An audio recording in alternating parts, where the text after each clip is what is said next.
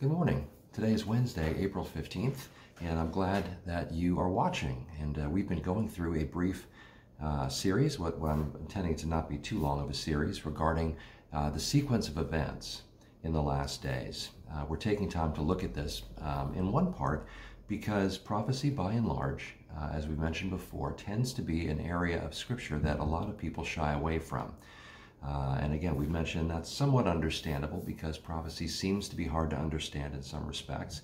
And there are some nuances of it that I will certainly grant that we are waiting to see how things unfold.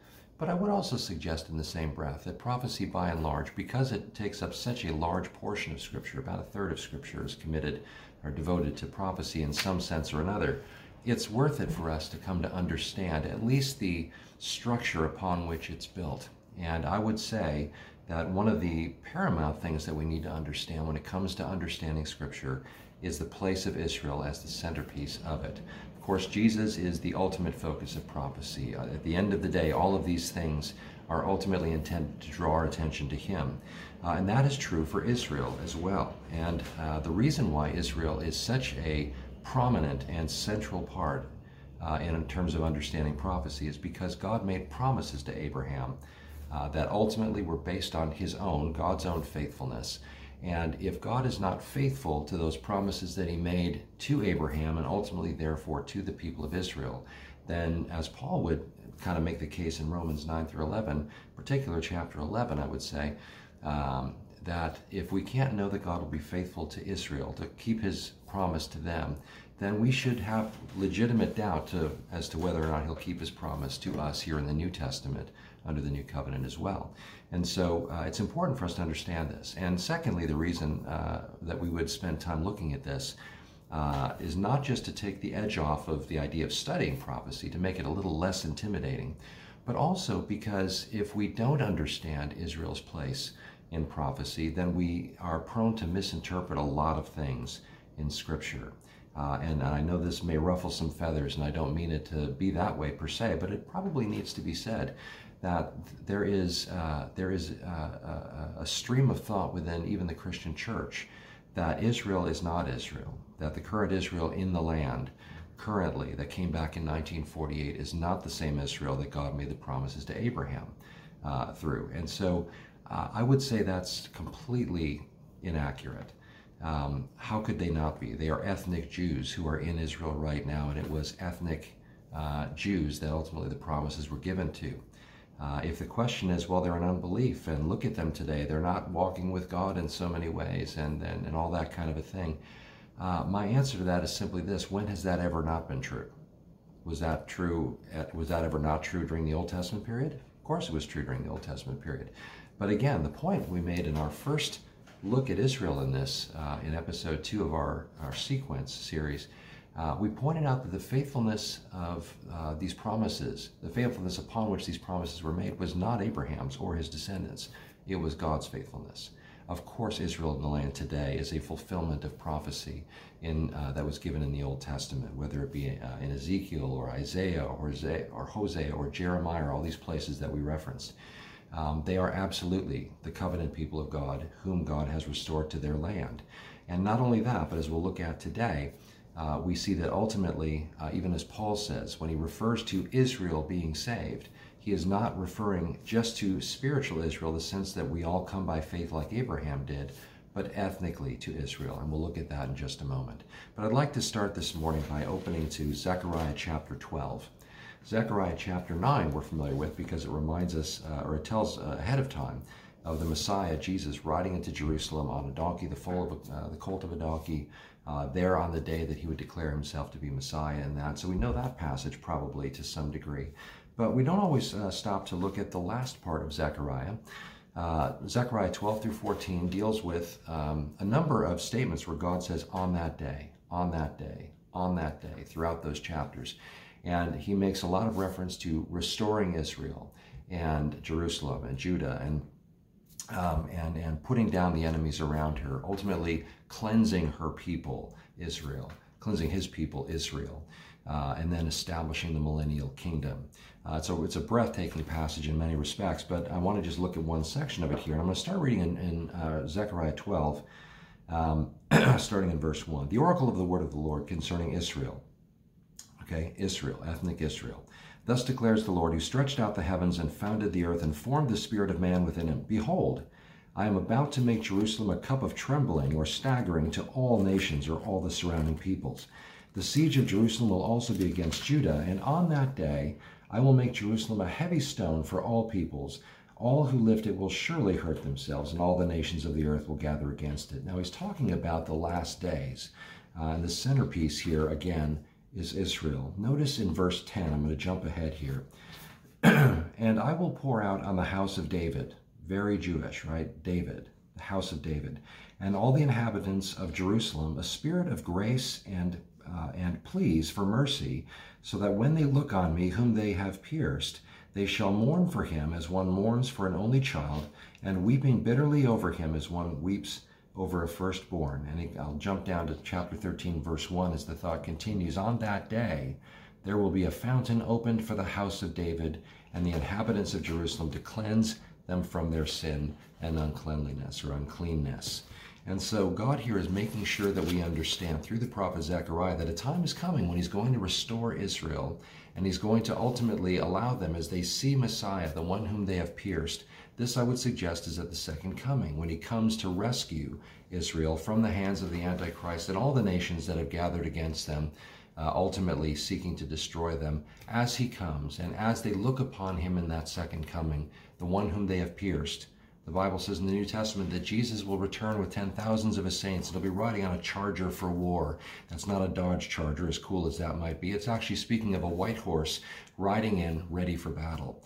And they will look upon him, his people, his chosen, those his special people of the covenant under Abraham will look upon him. They'll see the one whom they have pierced, and they'll mourn for him as one does for a son. And after all, he is of Israel. He was born to Israel. He is a son of Israel in his human incarnation.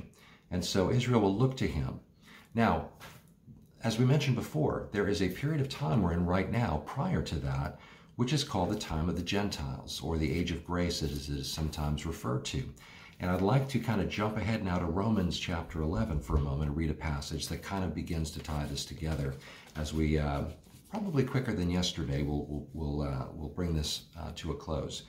So let me go ahead and invite you to look at Romans chapter 11, starting in verse 25. Lest you be wise in your own sight, he's writing to the Roman believers. They're the Christians who are in Rome. I do not want you to be unaware of this mystery, brothers. A partial hardening has come upon Israel until the fullness of the Gentiles has come in. This is the period of time we're in right now, where Paul is referring to, under the inspiration of the Holy Spirit, he is letting us know that there is some number of people, Gentiles, who are going to come into the kingdom of God, who are going to be saved by faith. And at that point, the rapture will take place, which he spoke about in 1 Thessalonians, which he spoke about in 1 Corinthians. And so we understand, as we look at the scope of what Paul says on the subject, sort of how this is going to play out. Well, part of the thing that's holding back, ultimately, God working again through Israel, is that the church age is happening right now, and people are coming into it. Once that last person is saved, and you might be watching right now, who knows? So let's kind of get with it here, buddy. But once that last one comes in, then the rapture will happen, the church will be taken out, and then once again, God will begin to work through Israel. That partial hardening comes upon Israel until the fullness of the Gentiles comes in. And he goes on to say that in this way all Israel will be saved. As it is written, a deliverer will come from Zion, will banish ungodliness from Jacob, and this will be my covenant with them when I take away their sins. I want to continue. Listen to this for a moment. For all of those who would say that Israel is not Israel. Again, he's talking about ethnic Israel. He's drawn a distinction between those who have been part of the church and those who are Israel. Okay? Now, as regards the gospel, Israel, they, he says here, he's referring to Israel, they are enemies for your sake. But as regards election, in other words, God's sovereign choice of them, they are beloved for the sake of their forefathers. In other words, because of the promise made to Abraham, confirmed through Isaac and Jacob, modern Israel is beloved because of the promise that God made to their forefathers. For the gifts and calling of God are irrevocable. And then he goes on to speak about how Ultimately, through their disobedience, we came to ultimately become the recipients of the gospel. And in the same way, they will once again be given opportunity. And then at the end of this whole section, Paul just breaks into spontaneous worship as he just, begins to praise the Lord for his unsearchable ways and such. But recognize something here. Paul is referring to Israel as being elect of God because of the promises he made to the forefathers. Israel has not been forsaken. Israel has not been cast off. And this is the part I was a little... I was kind of warning, might be a little ruffling of feathers for people. But it is the thinking that the church has replaced Israel that has been responsible for some of the worst atrocities in history, including, and certainly including, the Holocaust. When Jews were cast off not only by Nazi Germany, but even large segments of the church who believed that because she crucified her Messiah, because she was in unbelief, therefore she had been cast off and the promises now transferred to the church. No. What does he say right here? The gifts and the calling of God are irrevocable. In other words, Israel still has that special place in God's plan. They are still his chosen people, and they will remain his chosen people. Why? Simply because God chose them. And if we make the mistake of thinking they've been cast off, then we make an enormous mistake. That frankly has been catastrophic in history. And so we don't want to make that mistake. Remember that part of the promise that God made to Abraham was that he would bless those that bless him, and he would curse those that curse him. Now, I don't want to be on the wrong side of that equation, and neither should you. So you should, we don't love Israel because they're so good and everything they do is right and we agree with everything that they're doing. No, we love them because they're the apple of God's eye and because God loves them. And so therefore, we love them. And I think part of loving them means recognizing that God's not finished working through them yet. As a matter of fact, just to kind of move along, as you look into the book of Revelation, which I have suggested previously is a very Jewish book. It reads very much like the Old Testament does. It's unique in the New Testament in the way that it's written. Hebrews maybe comes somewhat close, but really it stands kind of alone in the way that it's ultimately presented. And the reason for that, the reason it reads so odd after chapter 3, well, after chapter 5, really, is because it takes on a very Old Testament, Jewish, Israel-focused, flavor.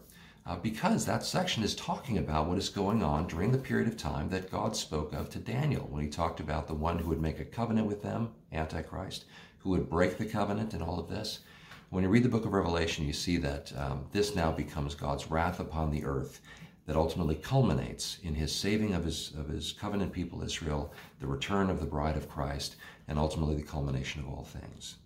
And so when we read the book of Revelation, there are a couple of specific places that we recognize the Jewishness of what's going on. One of those is in chapter 7 and 14, where John writes in the vision about the 144,000 witnesses that God sends forth.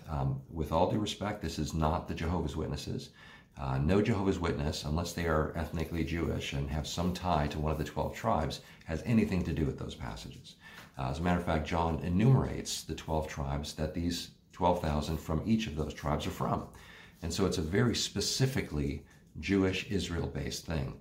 Matter of fact, in Revelation 11, there is mention of 2 witnesses who come down. They're not named, but the powers that they demonstrate, the authority that they're given, seems to be reminiscent of Moses and Elijah. Again, this is a very Jewish thing, so it's very likely that that's what we're talking about. Much could be said about Elijah, who was never really died, but was rather carried off in a chariot of fire as Elisha looked on. Moses, who died, but was buried by God, interestingly, in the book of Deuteronomy. His body was buried by God, and it's just sort of an odd thing to say. The people didn't bury him, God buried him. And then if you jump ahead, I'm sorry, I'm being a little bit erratic, but I'm trying to tie a few things together to support what I'm saying. But in the book of Jude, there is mention of Michael the archangel disputing with Satan over the body of Moses. And Jude just sort of talks about that like it's common knowledge to people.